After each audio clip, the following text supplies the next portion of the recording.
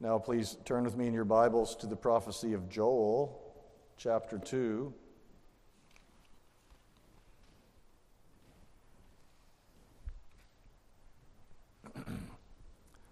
We're going to consider this evening the gospel according to Joel, as I'm calling it. And our text is Joel chapter 2, verses 28 through 32.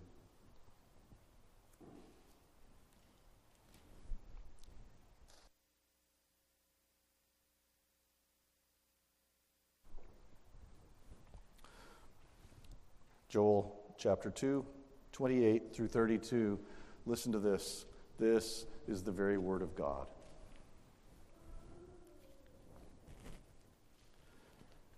And it shall come to pass afterward that I will pour out my spirit on all flesh. Your sons and your daughters shall prophesy. Your old men shall dream dreams, and your young men shall see visions. Even on the male and female servants in those days, I will pour out my spirit. And I will show wonders in the heavens and on the earth, blood and fire and columns of smoke. The sun shall be turned to darkness and the moon to blood before the great and awesome day of the Lord comes. And it shall come to pass that everyone who calls on the name of the Lord shall be saved. For in Mount Zion and in Jerusalem there shall be those who escape, as the Lord has said, and among the survivors shall be those whom the Lord calls. That's the reading of God's word. Let's ask him to bless his word to us tonight. Father, we pray you'd give us ears to hear. We pray for the ministry of your Spirit among us, that your word would go forth, not in word only, but also with power. We pray that you give the gospel success here and everywhere it's preached this day. And we ask this in Jesus' name. Amen.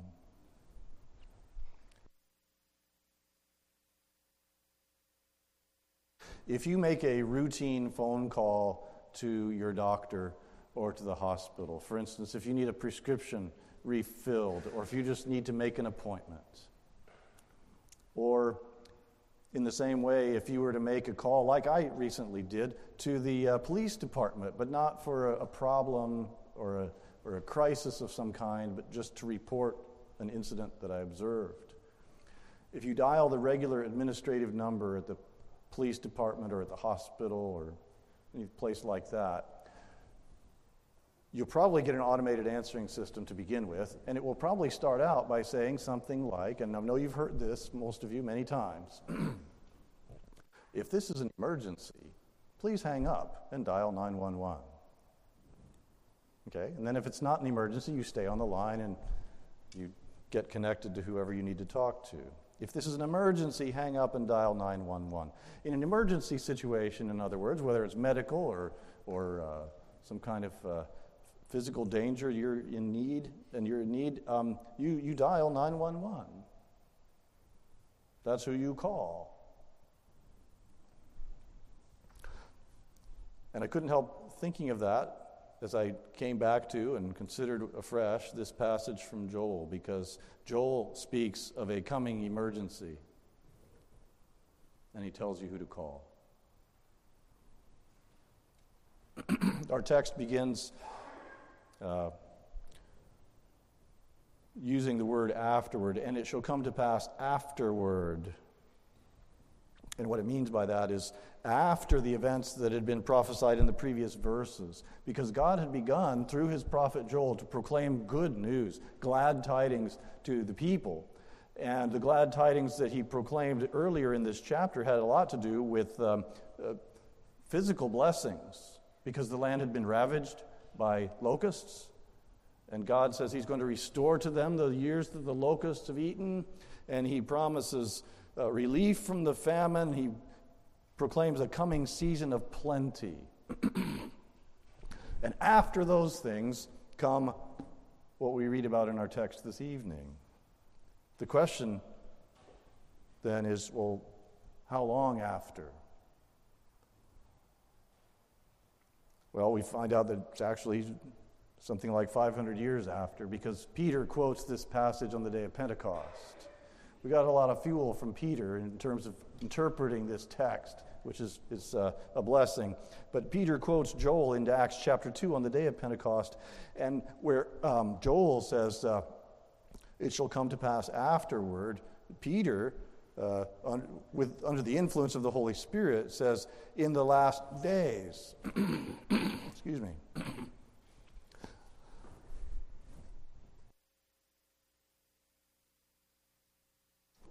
So, from Joel's perspective, this prophecy, the one we're considering tonight, is for many years to come, sometime many years future. But the basic message of this text is that everyone who calls upon the Lord will be delivered from the wrath to come by the power of God's Spirit. That's the emergency that's looming on the horizon, the wrath to come. And everyone who calls upon the Lord will be delivered from that wrath, and they'll be delivered by the mighty power of God's Spirit.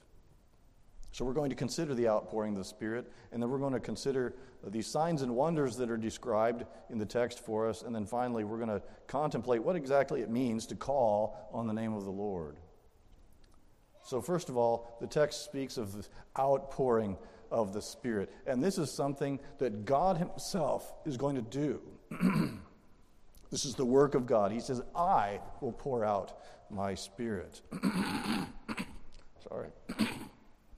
And he's going to do it very generously, too. He's not going to just parcel his Spirit out in meager portions to people. He's going to pour out his Spirit, he says. And upon whom is he going to pour it? I will pour out my Spirit on all flesh, the text says. Well, what does all flesh mean? Well, that phrase occurs many times in Scripture. And with the help, again, of the New Testament, we find that when the Spirit says, or when God, the Spirit, says through Joel, he's going to pour out his Spirit on all flesh, it means this outpouring won't be restricted to certain classes of people. If you look at Galatians chapter 3, verse 28, the outcome of this pouring out of his Spirit upon all flesh is this leveling of all classes of people. And so Paul says in Galatians 3:28, there is neither Jew nor Greek, there is neither slave nor free, there is no male and female, for you are all one in Christ Jesus. This expression, all flesh, when we see it in the Old Testament, it's shorthand for the entire human race. Everyone. Sometimes all flesh actually even includes in that category the animal life as well. So there are portions of Genesis 6, for instance, when God says he's going to destroy all flesh from the face of the ground, he's not just talking about people, he's talking about all the living creatures. And of course, that's why Noah had to preserve pairs of them in the ark. All flesh can mean all life of any kind on the earth. But when we find it, for instance, in Genesis 6:12, we can see that it refers to the human race in total. Because Genesis 6:12 says, and God saw the earth, and behold, it was corrupt, for all flesh had corrupted their way on the earth. Of course, that can't apply to animals. So we know he's speaking about men and women, the human race, the sons, the fallen and sinful sons and daughters of Adam. You see the similar usage of that phrase in Isaiah 66, verse 16. And these are just two examples. There are numerous others. But in Isaiah chapter 66, that's the last chapter of Isaiah, in verse 16, God says, for by fire the Lord will enter into judgment, and by his sword with all flesh. And those slain by the Lord shall be many. And what you find is that frequently when God speaks of doing something to all flesh, he's not only talking about the entire human race, the whole population of the earth, but he's also almost always speaking in the context of judgment, of some kind of catastrophic judgment that's coming. But here in Joel, He's not talking about judgment. He's talking about a tremendous blessing. He's saying, I'm going to pour out my Spirit on all flesh.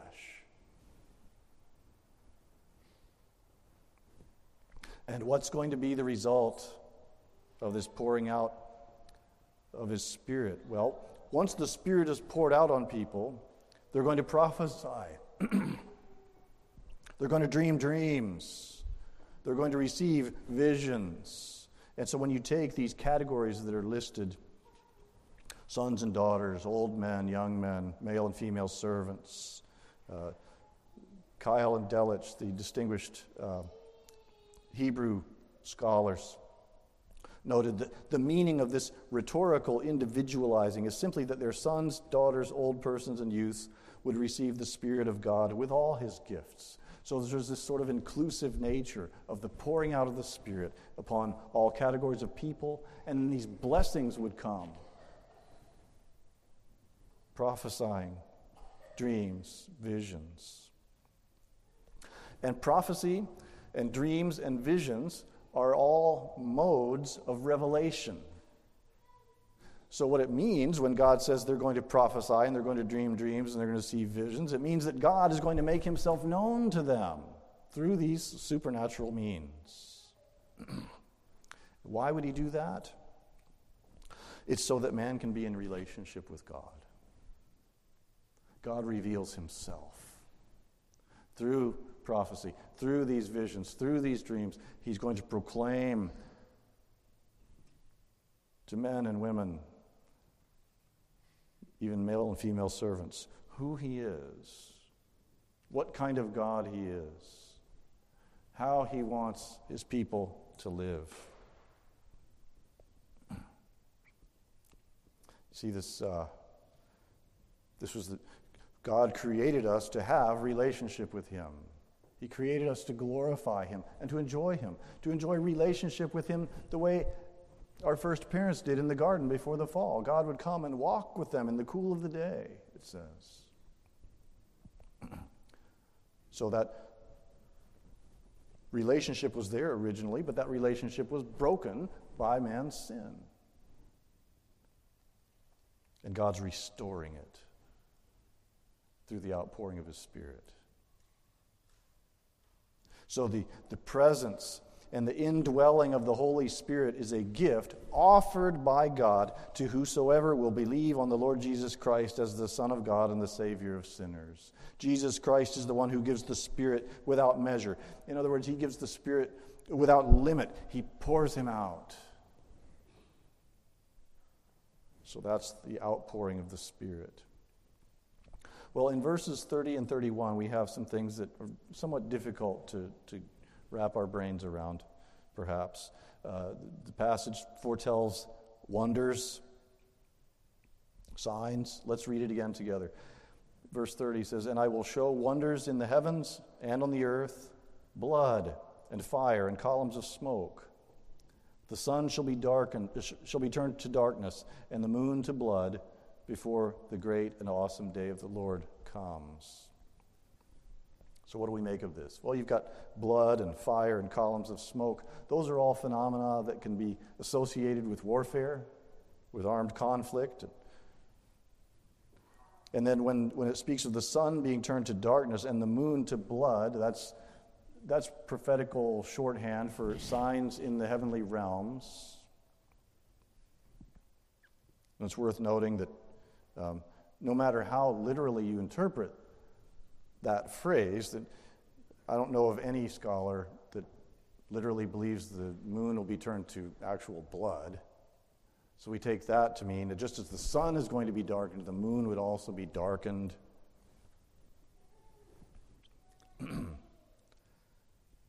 But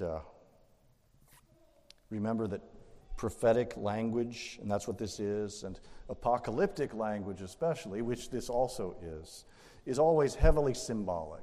We must keep that in mind when we try to make heads or tails of what we read in the prophets or in apocalyptic literature. And as I said earlier, God in His Word has given us, through the New Testament, a very important key in trying to figure out what Joel is talking about here. And that key to understanding Joel chapter 2 is Acts chapter 2.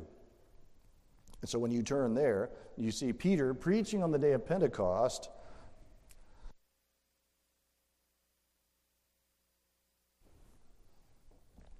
When the Spirit had been poured out and the 120 disciples of the Lord Jesus Christ began to speak in other languages.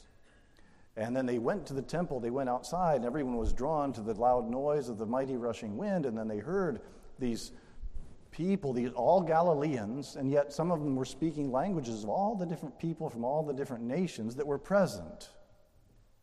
And it blew their mind. And some skeptics said, they're drunk. And Peter corrects them and says, no, these men are not drunk as you suppose. Because it's only the 9th hour of the day, or 3rd hour of the day, 9 a.m., in other words. He says, but let me explain to you what's happening.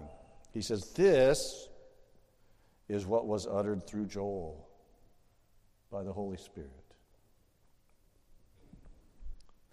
And what I think is very interesting, I don't know if you happened to turn to Acts chapter 2, but Peter quotes the passage about God pouring out His Spirit, but he doesn't stop there. He includes verses 30 and 31. If Peter wanted to kind of sidestep the weird apocalyptic language there, and if he didn't think that somehow that was associated with the events of that day, he could have just left it out. But he didn't. He included it. And so, I think it's very possible, in fact probable, that there is an additional and more literal fulfillment of this passage in Joel that is yet future, awaiting the last day. So there might be a much more cataclysmic expression of this in the end, in the very end. In other words, before the great and awesome day of the Lord comes. But the day of Pentecost, according to the Holy Spirit speaking through Peter, the day of Pentecost was a fulfillment of this passage in Joel chapter 2.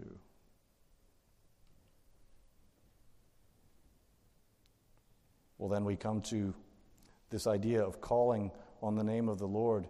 Let's look again at verse 32 in our text. It shall come to pass that everyone who calls on the name of the Lord shall be saved.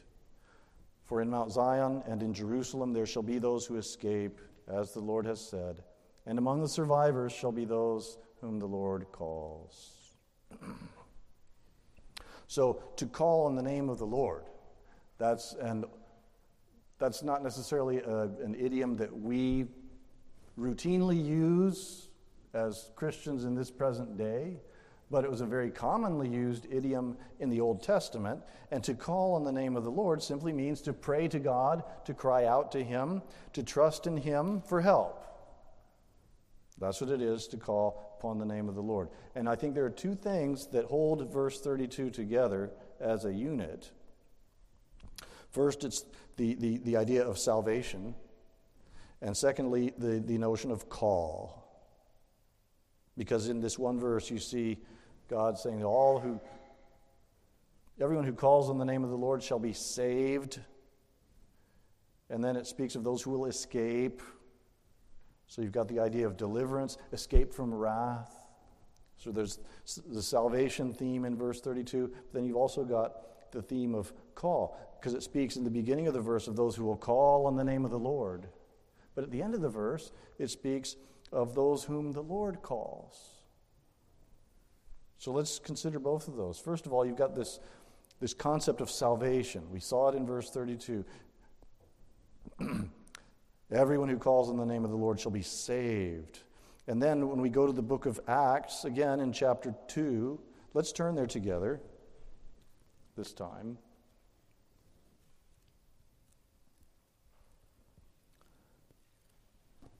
Acts chapter 2, and look with me at verse 21.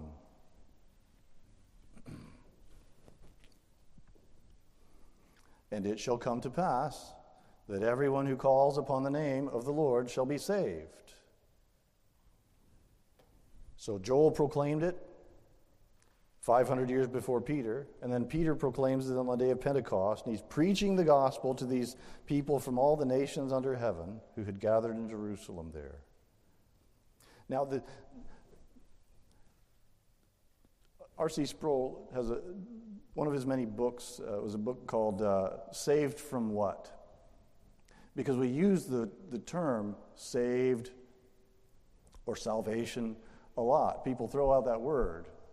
And we speak it in religious contexts, but what does it mean? What does it mean to be saved? And that's part of the point that Sproul was seeking to open up in this book, Saved from What? But in the Old Testament, and you see it many, many times. You see it frequently in the Psalms, and you see it in many other places throughout Old Testament Scripture. When it speaks of salvation or of being saved, it usually is a reference to escaping from some calamity or other, some dire situation from which someone, often the Lord himself, extracts a person. Sometimes death itself, to be saved from death, from physical death, or to be rescued from a dangerous or precarious situation. In verse 32 of our text, the context of being saved is that great and awesome day of the Lord. Because, again, the Old Testament idea of being saved is to be saved from some calamity, but the ultimate calamity, the granddaddy of all calamities, is that day of judgment that's coming. And that's the context in which Joel is prophesying. And he says that whosoever calls on the name of the Lord shall be saved. Saved even in that great day. And again, speaking of call, the idea of call appears twice in verse 32. The first one has to do with a human act. An act of submission to God, an act of faith, of trust in Him. That's what it is to call upon the name of the Lord. But it also speaks of a sovereign work of God. If you see that in the closing words of this verse and of this chapter, and among the survivors shall be those whom the Lord calls. So you've got calls going two different directions. People calling on the name of the Lord, and then the Lord calling people. Well, how do these two fit together? Because one seems to speak of man's volition and a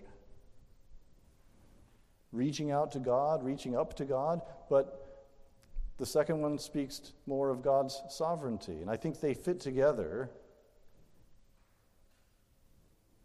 in the sense of what Jesus said in John 6:37. Here you have both calls, man's call to God and God's calling upon man, encapsulated in one verse. John 6, verse 37, Jesus says, all that the Father gives me will come to me, and whoever comes to me I will never cast out. So you've got people, men and women, children, coming to the Lord Jesus, but they're coming because God has given them to the Lord Jesus.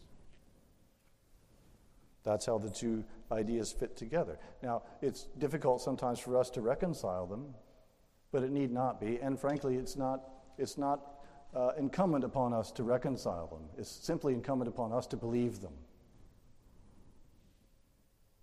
Man's volition and the free call of the gospel. Romans 10, verse 12.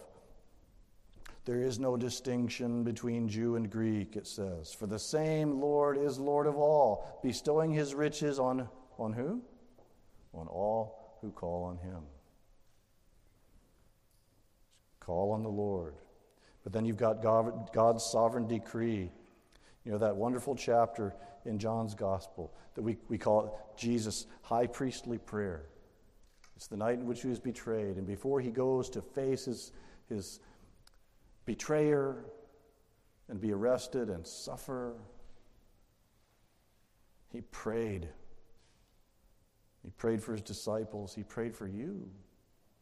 Prayed for me. And as he opens that prayer up. As he begins, he speaks to his heavenly Father, and he says, "You have given the Son authority over all flesh to give eternal life to all whom you have given to him." Did you see the use of the expression all flesh there? You have given him authority over all flesh.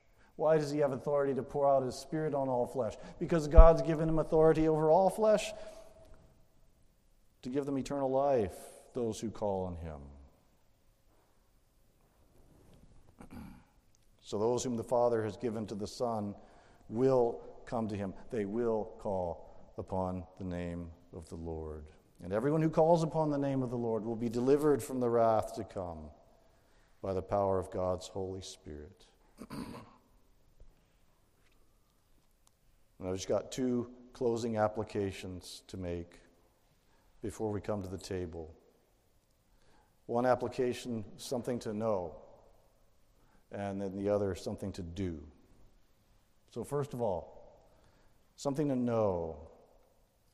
Remember, prophecy, dreams, visions, all those things we read about in verse 28. Those are all revelatory acts of God. They're modes by which he made himself known. Remember when Pastor Mark first began to preach through Hebrews, in those opening lines of Hebrews, God who in many ways spoke to his people, and he's talking about these kinds of things. When he referred to many ways, God spoke in former times, prophecy, dreams, visions. They're all revelatory acts of God, and what they teach us is that God can be known. He reveals himself to mankind through his word. He tells us who he is. That's what his word does. His word tells us who God is. And so therefore, you can't simply decide what to think or believe about God. You have to go to his word to know what to think about God and what to believe about him and who he is. Suppose someone introduced themselves to you. You introduce yourself, you shake their hand, and they say, "Hi, well, my name's Frank." Would you say, "Well, I prefer to think of you as Howard"? And then, Frank kind of gets a little bit befuddled, but he goes on to introduce himself a little bit more. And he says, "Yeah, I work in insurance. I'm an insurance agent." Would you say to him, "Nah, I don't think so. I see you as a restaurant manager"? But people do that exact thing to God all the time, don't they? I like to think of God as, my God is X, Y, and Z. How dare we? God's word tells you who he is and what he's like. We must believe his word and not make up a false god of our own imaginations. That's what people are doing every time they say, "I think of God as." So know who he is and that he reveals himself. He reveals himself truly. He's infinite, right? We can't comprehensively know God, can we? Because he's infinite and our brains are not infinite. But we can know him truly. And the way we know him truly is to read of how he reveals himself in his word. That's the know. Second application, something to do. Very simple. Call on the name of the Lord. Call on him. You must receive and rest upon the Lord Jesus Christ alone as he is revealed and offered in the Bible. That means go to the Lord in prayer, confess to him that you are a hopeless and justly condemned sinner, and ask him to have mercy upon you in the name of his Son.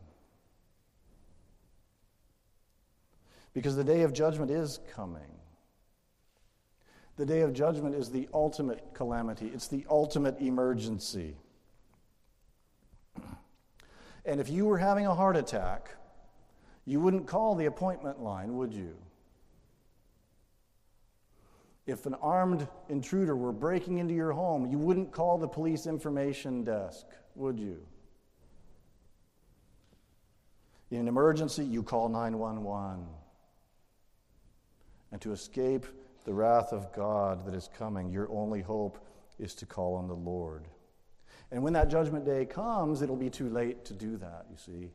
That's why you must call upon him now. Seek the Lord, as Isaiah said, seek the Lord while he may be found. Amen? Well, all of us here tonight who have called upon Christ and who have found refuge in him, remember him together when we come to this table and this ordinance that he has appointed,